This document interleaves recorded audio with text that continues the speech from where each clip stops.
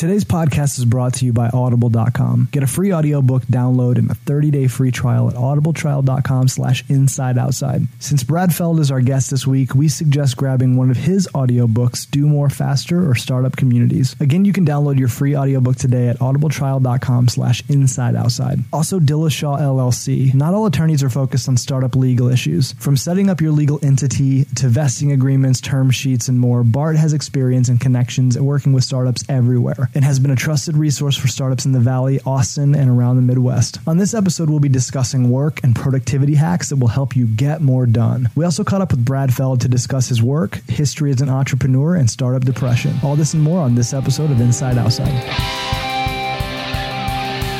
Running a startup is hard. Running one outside the Valley is even harder. Inside Outside is the podcast for inside access to startups outside the Valley. Each week, we'll bring you real insights, raw stories, and tactical advice from founders and startup teams around the country. Let's get started. Hey, everybody, and welcome to this episode of Inside Outside. You're looking to startups outside of Silicon Valley. My name's Matt Boyd. I'm Brian Ardinger. I'm Paul Jarrett. This week, we're talking about little tips and tricks that we use for productivity and to work more efficiently. How do you do more? How do you get more stuff done? Get done. Yeah, I think it comes down to, as a startup founder, it's your responsibility to work in the most efficient way possible and get the most out of your work, out of the stuff that you're doing. So at my last company, I did a ton of writing and a ton of reading. So a lot of my stuff is around how to do those things more efficiently. And it involves like speech manipulation a lot of times and text manipulation. Sounds funky. So I use the crap out of text to speech. Yep. So I think I told you this thing, Paul. So, yeah. If you're researching a blog post and you have to read, I think the best writers are the best readers, actually. So you have to read like crazy to get a really good blog post, and it comes down. I don't know about that because I have really high reading comprehension. I'm a terrible writer. Well, I don't think it's mutually. I don't think it's the converse. I don't think if you're a good reader, you're automatically. But also, a good writer. I immediately, grammar is how I rank quality of writing. So, right. like getting the idea out is probably good when I write, but actually making it flow and be correct is terrible. Maybe Matt's tips will help. Well, and part of this was born out of that. Yeah, part of it was born out of the fact that I just kind of hate writing, and also like I don't hate reading. I like reading, but it takes so much time of my day. So one of the things that I do is on my Mac, I realize that the Mac actually will speak text of any kind back to you, and so if you select it, you can go into speech and dictation in your Mac and your preferences. Right. And what I do is, because I'm not a speed reader, I actually set my my speed all the way up, and I've trained myself to get used to that voice and the highest level. And now it's like almost too slow for me, and the Mac doesn't even go to the point where I want to go. Yep. But you set your text to speech dictation at the highest level, and you train yourself to kind of speed read, and then you select a massive block of text and put it on a hotkey. Mine is Option S. So I hit Option S when I highlight a big chunk of text, and it'll just read it to me super fast. Yep. And that increases my comprehension to me because I'm getting multiple senses. I'm seeing it, but I'm also hearing it. So you're reading it as you're listening to it. Yeah, I'm reading it as I'm listening to it. I'm not multitasking. I'm actually looking at it, but it just kind of pushes me to read faster than I would ever read. There's no such thing as multitasking. It's a make-believe word. Make-believe. Yeah. I actually did that when you showed me that trick. I was trying to do it on my computer, but then I was listening to some audiobooks, and whenever I walk the dogs, always have podcast or whatever. And you can do that with most apps, like Stitcher app, most podcast apps. You can actually speed it up. And I got through Peter Thiel's book, 0 to 100, very fast. 0 to 1. Or I'm sorry, 0 to 1. I was thinking of Drake's song, 0 to 100. It's the sequel. Those are both on my phone going back to back. It's the sequel. Nice. But I got through it really fast because I sped it up, and now that's what I do. So thanks for that tip, Matt Boyd. Heck yeah. Well, one of my biggest efficiency thing is pretty much skip the meetings, or at least block out your time. Be much more deliberate about doing that. Like, this is going to be my meeting block, or this is going to be my time for XYZ, the more deliberate I think you are. And I think that's both difficult to do, especially when, as a startup founder, you're getting pulled in so many different directions. But I think if you're more deliberate about it, you're going to get more done. Yeah. So I think one of the greatest things about having an event like an open coffee that's always permanently on the calendar is it's helped me have those kind of first meetings rather than, you don't want to have schedule a specific half hour, 45-minute block outside of your normal schedule. It's like, hey, meet me at open coffee. We can have our first conversation. Then I can tell you, am I the right person to talk to, or should I, get you in front of somebody else? And it's just a perfect way to kind of block that time and use it more efficiently. Here's a question. So when it comes to like time blocking and that kind of thing, should you take that into your personal life? What do you guys think about that? Yes. I think so, yeah. I do. Interesting. I'm at a point in my life where if it is not on my calendar, it is not happening, and that goes for like date night. It goes for like getting my there you go. Yeah, Brian, that's what's up. Like haircuts, hanging out with my family. My family is starting to understand that they either send me a calendar invite or they go through somebody at work and say, can you put this on his calendar? Yeah. So is there ever anything or any blank times in your calendar where you just explode? Your head just explodes because I don't know what to do? Yeah. Well, actually, if now that I put everything on my calendar, there are blank times. I get super excited. Well, I think it's important to build to build that slack into it, because if you don't have it, then if something does blow up your calendar or some kind of crisis event, you really have nothing. You can't move those blocks around. Yeah. But so I think it's important to have some of those blocked Slack times. If that's I totally understand. And not Slack the app, right? Not Slack the app. This episode is brought to you by Dillashaw LLC. We caught up with Bart to hear more on his thoughts on fundraising. When it is finally time for a company to raise outside money from another investor, this is a process that's talked about over and over. It's what you hear about when you hear companies going out and financing. I think it's important for companies to keep in mind that this is a world in and of itself. And, there's a lot of research out there and there's a lot of stuff that you can read. But fundamentally going into the financing, you want to make sure that your books are in order. Know that there is going to be an investor on the other end of this that's going to be asking you questions, that's going to be looking at your corporate records, that's going to be validating the ownership of your company, that's going to be tracing out the ownership of the IP, that's going to be looking at your employment agreements. Heading into that, you want to be prepared for those questions. You want to get all of your ducks in a row. And frankly, you want to be have all of those documents organized and ready to respond as soon as possible. One of the things that we've done, like at InMotion this year, is kind of institute kind of walking meetings. So this is one of those great ways to get kind of 2 for 1. So obviously, exercise is one of those blocks of times. It's hard to schedule a lot of times. So if you block walking meetings into your schedule, so it's like, hey, rather than let's sit down in a conference room and sit down for 30 minutes, let's walk for 30 minutes and we can have the same conversation. I need to get back to those. And I found that, obviously it's different based on weather and that, but it's been really great this time for InMotion to get us out of the office. It brings a new energy. It brings a new energy to like what you're thinking about. So you like, it gets you out of these 4 walls and kind of gets you, I don't know, thinking about the bigger picture. Then if I miss a run during the day or I don't feel nearly as guilty because it's like I've got something in. So many of them that I want to share, but I think the kick that I'm on right now, we had our Blue Box talent show, and actually there was a skit, and I was mocked for this series of apps because I just beat it into people's heads. I like to be very deliberate with communication and know kind of like what buckets things need to fall into of like, do I want this done or do I need it to be done, et cetera. So I encourage everybody, if you haven't got kind of your communication methodology down, and this probably won't work for larger companies or if you've been doing things, but what we found that has worked for us after 3 years of really trying hard to use it is we use 3 main communication tools, which is Slack, Gmail, and Asana. You guys have probably heard me say this before, but we actually have it down as simply as Slack is when you want to communicate, Gmail is when you need to communicate, and Asana is when a task that has to be done.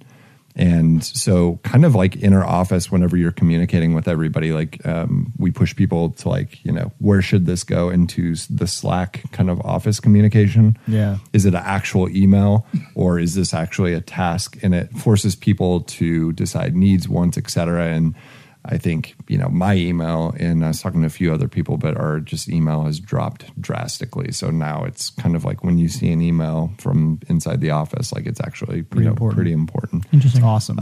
I gotta say Skitch too, because that was one Yeah. that you told me years ago, Matt, and Skitch is just beautiful. So it's just like take a screenshot you can write over your screen. And I see a lot of our office communication being that, like just nothing more than an image. Somebody took a screenshot of something, arrow points at something, and like that is the email. Like, I like what you're saying. Like, I think that if I can boil it down to even past the communication side of things, I think it's like what I get from you and your team generally is that there's a level of intentionality here. It's like you don't do anything that's not well thought out and planned out, and you kind of you build a machine and then you work that machine. Yep. So like very specific types of communication go in their place, and you communicate in a very in the same way over and over, which makes everybody kind of on the same page, and it creates a sense of productivity, and I love that. And I think a lot of people fall down on that, not only the intentionality, but just putting the things in place. Because a lot of times that's the hard work. It's like getting it up to, you're going to be slowed down when you set these things up. Absolutely. But after a while, it does speed up the process. So a lot of times it's like taking a step back and saying, okay, let's make this a priority. Let's get this in order, and then have the tools in place that we can actually make something go faster. When you do it, it's probably not going to work. You have to for us, tweak like, it and the Slack is on a Gmail thing that I'm talking about. Like that's taken us 3 years to get to. Like we did HipChat, we did Yammer, we've done you went name through it. them all. We did do.com and Trello and Basecamp. Like I have been through all of that stuff. Squiggle. And those happen to be the three things that work best for our team and what we need. Super cool. Social media, obviously, these new tools out there. As far as I post quite a bit for obviously all the different things, whether it's in Motion or Inside Outside or personal Twitter and things like that. But look, finding the content. There's a lot of different ways and tools you can use as far as RSS readers and Feedly and that you can kind of scour the web for interesting things to post. Then you put it into Buffer, and then it looks like you're tweeting all day, but really it's a half-hour process that I do in the morning. I get up, I kind of read through my 300 to 500 new posts that have come in, and say, okay, this is a good one. This one I want to kind of share, put it in my Buffer, and then it's just good for the rest of the day. You actually reminded me of one thing. So I've got so if you're starting out on Twitter and you have very little followers and you want to gain followers and you want kind of a surefire way of getting at least a few followers every single day, guaranteed. Start a podcast. That's true. 'Cause things have been happening on my Twitter feed. I don't know about you guys. Yep. But I always panic that I said something or posted something I shouldn't. I'm like, 17 people are, what happened? Oh man. And I'm like, exactly. It's just a retweet. Right. But I use Hootsuite, and basically what I do is I'll create a column for everything within my very specific vertical. So we were working on remote working, and I'll do telecommuting as one column. So that means that column will be a specific search on Twitter for that term. So everybody on Twitter who is talking about telecommuting, I have my own private Twitter feed for that very specific thing. Remote working is another one, and those types of things. And then what I'll do is I don't pitch my company. I don't say like, hey, go try Squiggle, because that's kind of gross. Or hey, go try this app or whatever if you're in this position. But so I would stay away from that approach. But what you do is just simply add value to what they're saying, or compliment them. So if they come on and say like, check out, I'm working on this new app for remote working or whatever, or like I got this blog post I found, check it out. You just say, thanks so much for that. That was really helpful to me. And then you favorite it. And do that consistently, because that's not intrusive. You're not hurting anybody. Just favorite that stuff all the time. Yeah. And those people in your very specific vertical will follow you time and time again, and you will just gain a followership from that. We've toyed around with that. I think, there's something to be said too, of like, it doesn't just happen overnight. Like, you're talking like that is like a long tail play. Yeah. But there's some different projects that I've worked on that are similar to what you're talking about. And actually, one pro tip that we found out was look for like negative emoticons. Oh yeah, You know, that's interesting. and like add that to them. So if somebody like for us is talking about vitamins and supplements, and then it's like sad face or, you know, multiple dollar signs or whatever it is, like we'll go after those people. And I think that's a interesting way to sift through. And if you think about Twitter as just an ongoing conversation about many, many topics across the world. So if you build out your Hootsuite to be these columns and you have a good perspective on this vertical that you want to be an authority in, that's an amazing way to just get a sense of what's going on in this world. Even if you don't do this kind of follow and want it for tweets, just do it anyway, because you'll have a perspective on what you're working on. Okay, I have to ask, and this might get cut out, but I'm going to ask it anyway. What is the biggest kind of bullshit app that was a lot of hype around it, and you just, you know, were like, ugh. And it might have worked for other people, but maybe not for you? Facebook. Really? No. I was like, wait, what? Go on from there.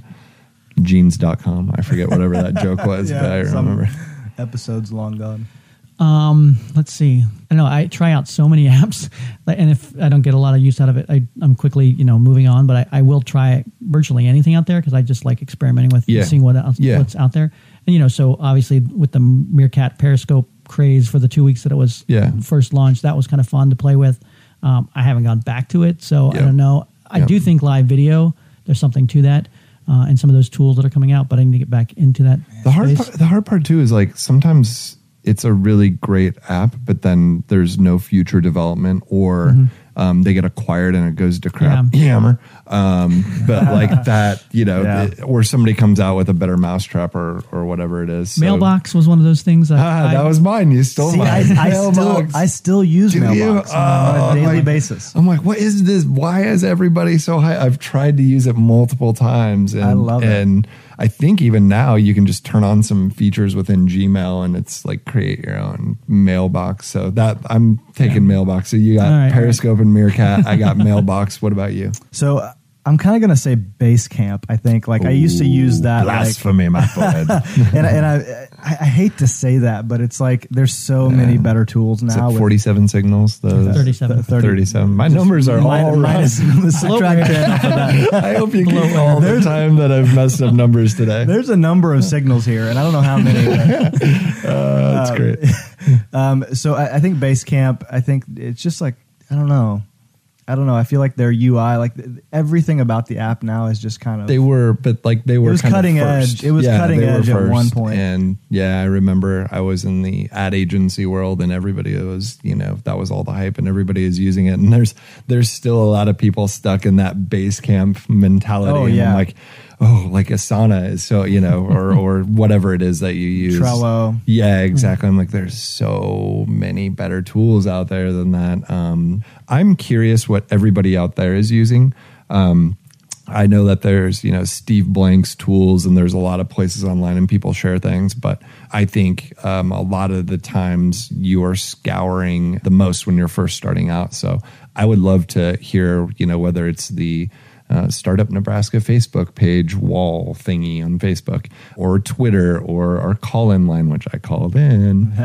I'm really curious of what other people are using, and I would also say change my mind on Asana. Like I like challenge it. I'm really curious on what people are using out there. We sat down with Brad Feld. If you're starting a company, working at a startup, or know someone who is working at a startup, you probably know who this guy is. Author of Startup Communities, Venture Deals, and several other amazing books for the entrepreneur. On top of all of that, he's one of the most respected VCs in the United States. 3 years ago, you wrote the book Startup Communities. What are some of the things that you've learned, or some things that have changed over the last 3 years with regard to startup communities, and kind of give us a preview of the book coming up? Yeah, so it's premature to say I'm working on it. I would say I'm thinking about starting to work on it. You know, the last book that I wrote, Startup Opportunities, just came out a month or two ago, and I don't think I'm going to start working on another book until 2016 at this point. But you know, that said, I have been thinking a lot about startup communities and what will be whatever title I come up with for the book, Startup Communities, the sequel. And, there are a number of things that on reflection I could have done better with Startup Communities specifically. And then there's a bunch of things that I've learned in the last couple of years that are emerging in lots of different places. So probably the two things in the book that I feel like are the weakest part of the book that I could have done a lot better with is the first, I demarcated between leaders and feeders, where entrepreneurs, as part of the Boulder thesis, entrepreneurs have to be the leaders of the community, and the feeders are everyone else, which is government and university and service providers and nonprofits supporting entrepreneurship and big companies.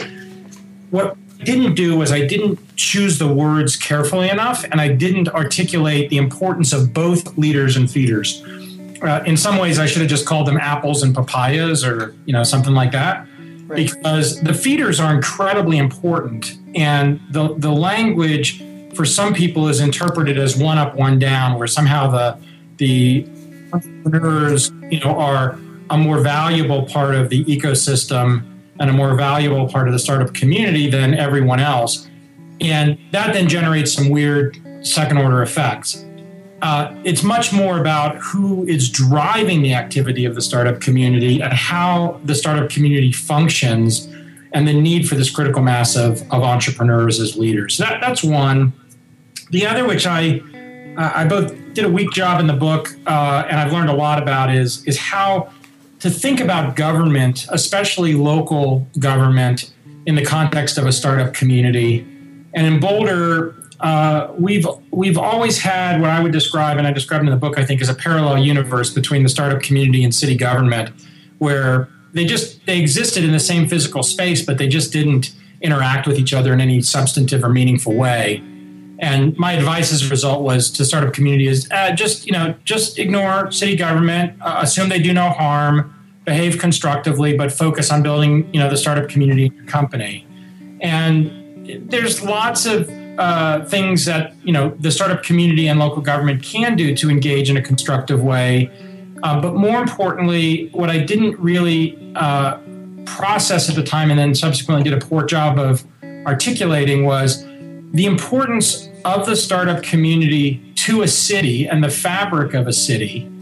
And as a result, the responsibility of the startup community over a long period of time to engage constructively and thoughtfully with the evolution of a city, because much of the long-term economic vitality of a city comes from startup and entrepreneurial activity.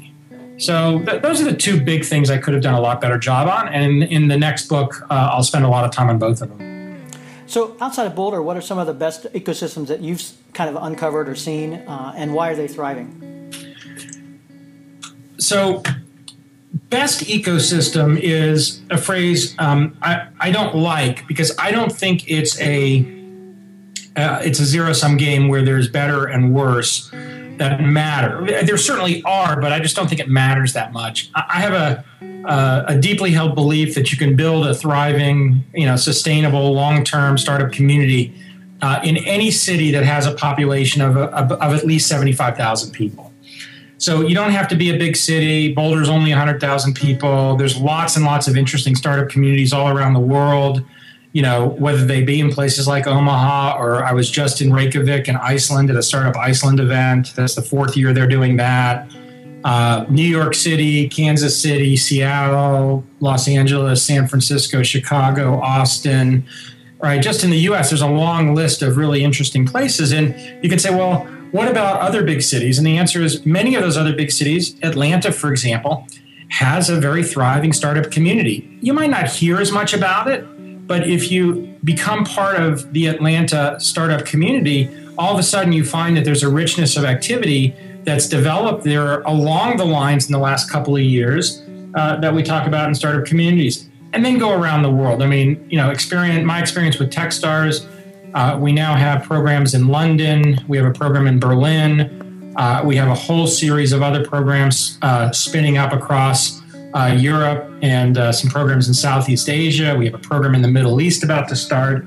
So there's not really a constraint. The second part of your question is, I think is really powerful and I like, is sort of, it's easy to respond to, what are they doing? And fundamentally, they're doing, in many cases, what I wrote about in Startup Communities, right? There's a critical mass of entrepreneurs who have made a long-term commitment to their startup community, who are being inclusive of anyone who wants to and can engage in the startup community. And they're doing stuff continually to engage and build that out, while as entrepreneurs, working first and foremost hard on building their businesses. I want to jump gears a little bit. Most of people that our audience probably knows you as an investor, and with Founder Group and Techstars and things along those lines. But obviously, you've got some startup chops yourself. What's your earliest memory of being an entrepreneur? Well, I had 3 failed companies before my first successful company.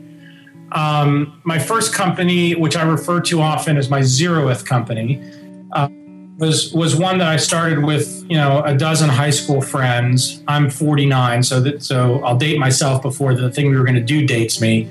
We were all super into Dungeons and Dragons, and we were going to make a very lightweight video game that allowed you to be a dungeon master and manage, a Dungeons and Dragons campaign.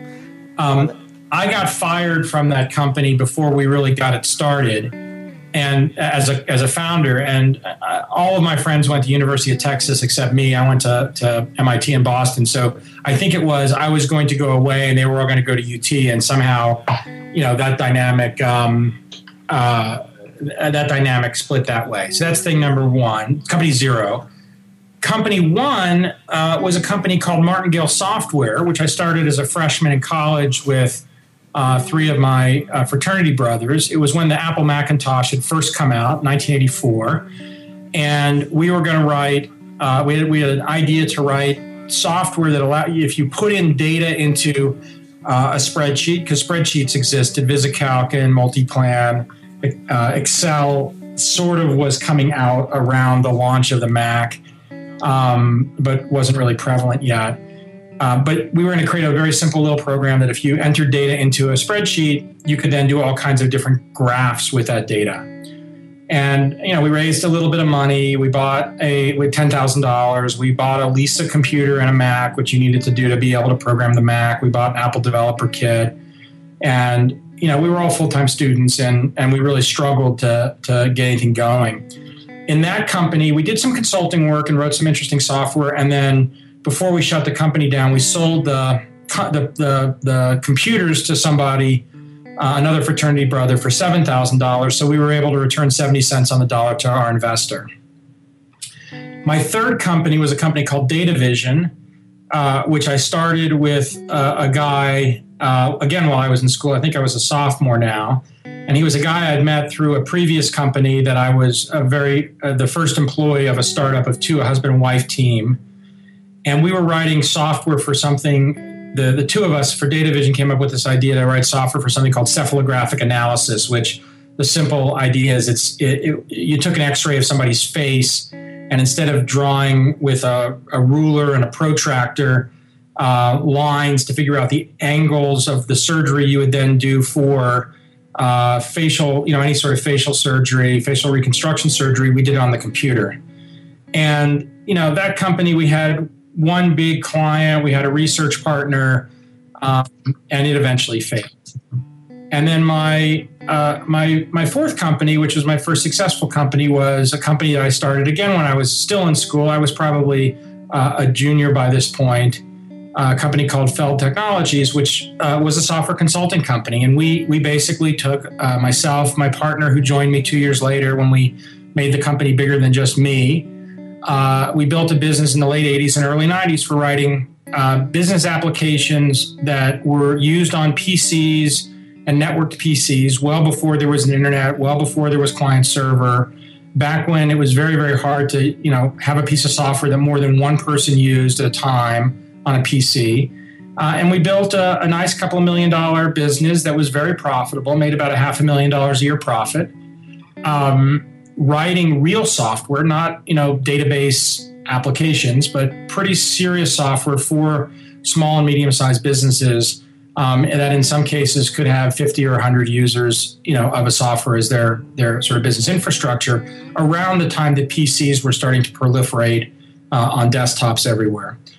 That business, we funded it with $10 this time because the $10,000 felt like too much to us. So this time we capitalized it with 10.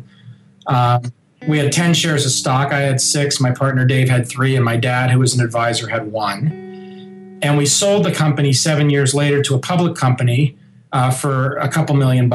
And when we sold it, we still had 10 shares of stock. So we never raised any money, and we were, cash flow positive business. But that was the beginning of my arc. But those were the first real experiences. And Feld Technologies got bought in 1993. So to sort of date it, it really became more than just me doing consulting in 87.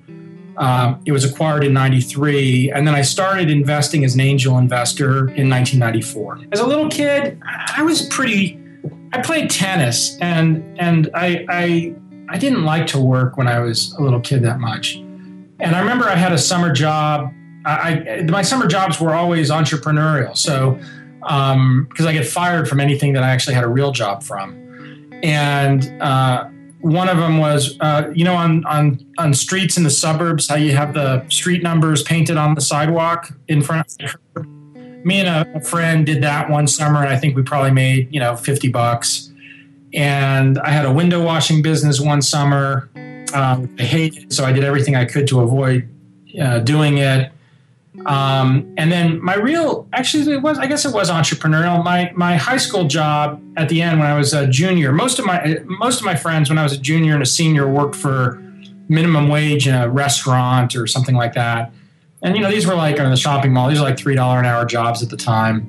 And what I did was I tutored for the math SAT. So I was very good at math. And as a junior, I started tutoring, and there's a lot of demand. And so I decided I would only tutor seniors, and I would only tutor girls. So my business was very selective, and I was charging $30 an hour. And I'd probably tutor 3 or 4 times a week. So for 3 or 4 hours a week, and I'd make $120. And my friends would work 20 or 30 hours a week and make the same amount of money. And every now and then I'd have, 2 seniors that I tutor at the same time. So, the puerile high school joke was that, I had a business where I was willing to do threesomes. The serious part about it, though, was that it was actually quite interesting because I was a very good tutor. I was very patient. At the time, the SAT and standardized tests, there weren't, like Kaplan and classes like that. So it was kind of this type of tutoring. And most of the girls that I tutored were struggling in math.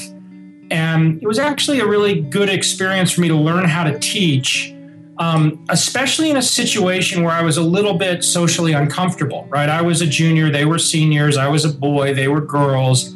I had a girlfriend at the time, but I was still pretty nerdy and awkward. And so I was always a little uncomfortable, and I had to, learn how to do it in a way that was very accessible. So that was a good early job. Excellent. And then you moved to becoming an investor in that. What's the craziest pitch you've ever ended up investing in? I don't know. I've invested in a lot of crazy stuff. My contemporary investments that I think are pretty wacky that are doing very well. The probably most visible one is a company called Sphero, which makes. They have 2 products right now. A product called Sphero, which is a robotic ball that you control with your smartphone. I have the first prototype. You have an early Sphero, and their second product was Ollie, which we like to describe as Sphero's crazy cousin. So it's more of a tube that can go a lot faster and does kind of crazy tricks. And Sphero is now, for people that are Star Wars fans or have seen the trailer, the robot of the next Star Wars movie, the R2-D2 of that movie, is a robot called BB-8. And Sphero's next product, which is coming out in a couple of months, is BB-8. The company is doing extremely well. It's about 70 people. It's based in Boulder. They just announced a day or two ago that they closed a $45 million financing. So they're well capitalized to be able to keep up with the demand that's coming their way. But that's a pretty wacky one. I was an early investor in a company called MakerBot, which is a 3D printer company that got bought a couple of years ago by a very big public company called Stratasys that was an industrial 3D printer company. And when I invested in MakerBot, it was essentially a low-cost desktop 3D printing company that was an open source hardware product. And if you think about sort of all of those things and lining up into the idea of could you possibly imagine that would turn into, the market leader of a completely new generation of desktop products. I mean, I and my partners at Foundry had the vision for that. But the vast majority of the world thought it made no sense, especially since it was an open source hardware product, which meant that other people, could contribute to, but also build off of the hardware innovation. Excellent. So startups are hard, and you've written a lot and been very open about stress and depression in startup founders and that. Do you think that the startup grind and depression and stress are kind of a natural part of the startup journey, or is it something that high growth founders and that have to experience and go through? Well, I think it's two different things. One is I think many more human beings are depressed and struggle with depression than as a society we acknowledge, because depression is so stigmatized. And it's especially stigmatized in people who are in positions of leadership. So, entrepreneurs and CEOs are leaders, and, we're taught from a very early age that leaders have to be fearless and they have to show no weakness, and, they have to always be out in front of everybody, and they can't be fearful. And depression, because it's stigmatized the way it is, I think many people are afraid when they're struggling emotionally at any level to allow it to emerge. And, what ends up happening, especially if you either are very anxious or depressed, which are just sort of linked to each other, under a lot of stress, struggling with disappointment or failure. If you don't allow yourself to be vulnerable and exposed in those situations with people that you trust, it actually gets worse.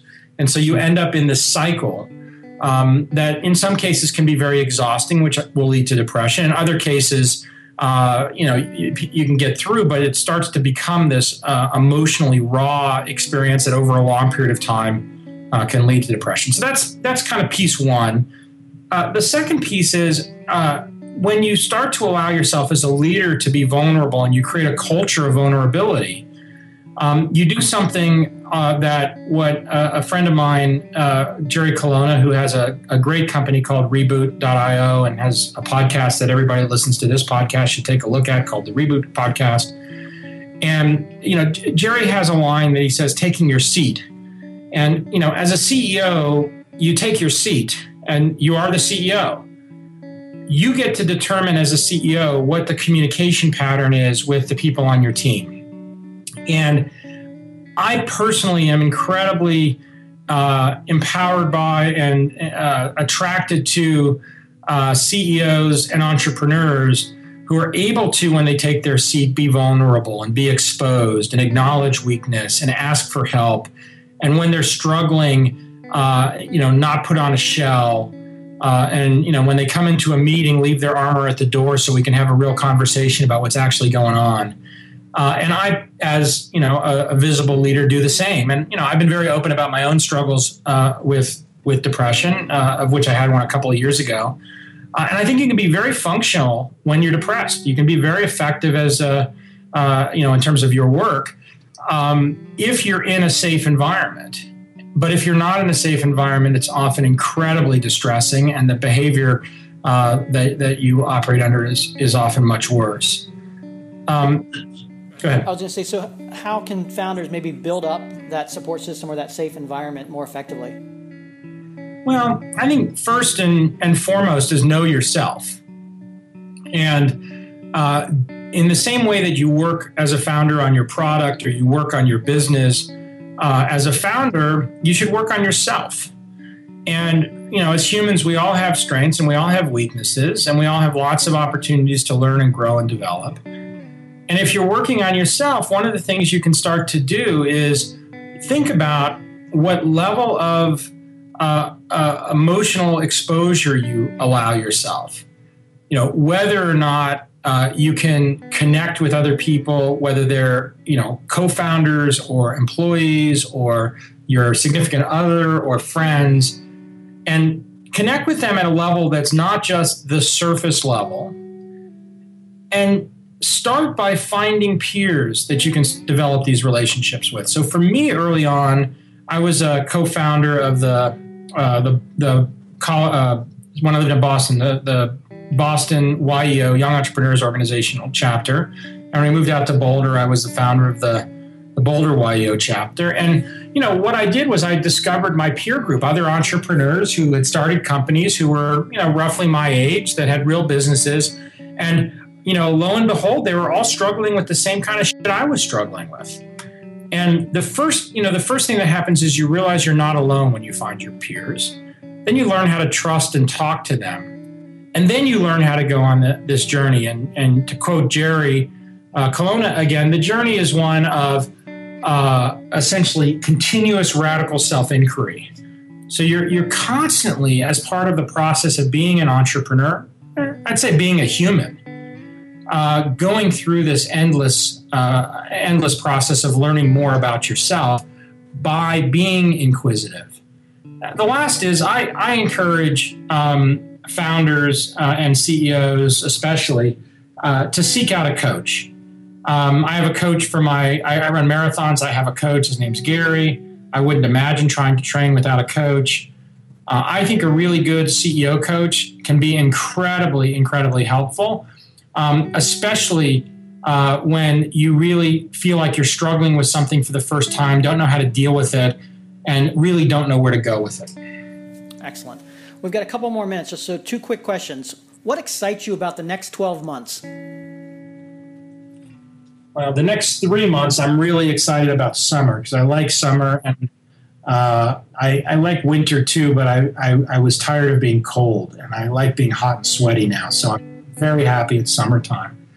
I turned 50 in December, and I'm definitely in my own personal exploration of what the next phase of my life will be. And the way I describe that is my wife Amy and I are the same age, and we talk about, if we're lucky and sort of live a normal life and are healthy for the duration, we probably have 30 good years in us. We could be, the lights could go out tomorrow. We could last longer. We might get lucky and the singularity comes and I can upload my consciousness, which I'd love to do and I'm first in line for.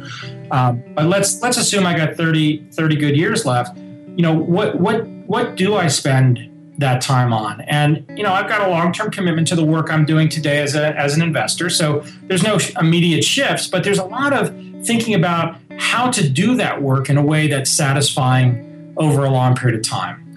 In terms of specific technologies and projects, I would say the 2 things I'm most excited about right now are the theme of human-computer interaction, which we have many investments in, which is built on the premise that the relationship between humans and computers is radically changing and going to continue to change over the next 20 years in the same way it's changed over the last 20 or 30 years. And then the other is I am very, very long-term optimistic on the impact of startups on society and the way we work generationally. I think there's a huge shift from the organizational man and the hierarchy to much more of a network in terms of how businesses work, in terms of how businesses interact with each other, in terms of how cities and communities work. I'm involved in a bunch of that kind of stuff. Techstar is probably front and center in terms of that for me. And I'm very excited about the way that evolves. Awesome. Final question. If you could give only one of the many books that you've written, Venture Deals, Do More Faster, Startup Boards, and that, and you had to give only one book away, what would that be and why?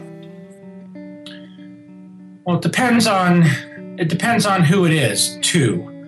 I think the most important of the books I've written is Startup Communities. So for anybody who's thinking about startups and how to build and ramp and scale their startup community, how to engage with it, how to think about it, I'm very, very proud of that book. I think it's very, it has broad impact. I think the most useful book I've written is the one I wrote with Jason Mendelson, which is Venture Deals, Be Smarter Than Your Lawyer and Your Venture Capitalist. And if you're, you've started a company and you're thinking about raising angel money, you're thinking about raising a Series A round, first institutional round. I've been told many times that book is indispensable. So there were two instead of one. That's it for this episode. We hope you enjoyed it. Thanks so much to Brad Feld for taking time to catch up with us. If you have a question for us this week, don't hesitate to reach out on Twitter at the IO Podcast. And if you haven't already subscribed on iTunes, you should probably go ahead and do that now. And it's okay. I'll wait. Music for this podcast is brought to you by bensound.com. Until next time, go build something big.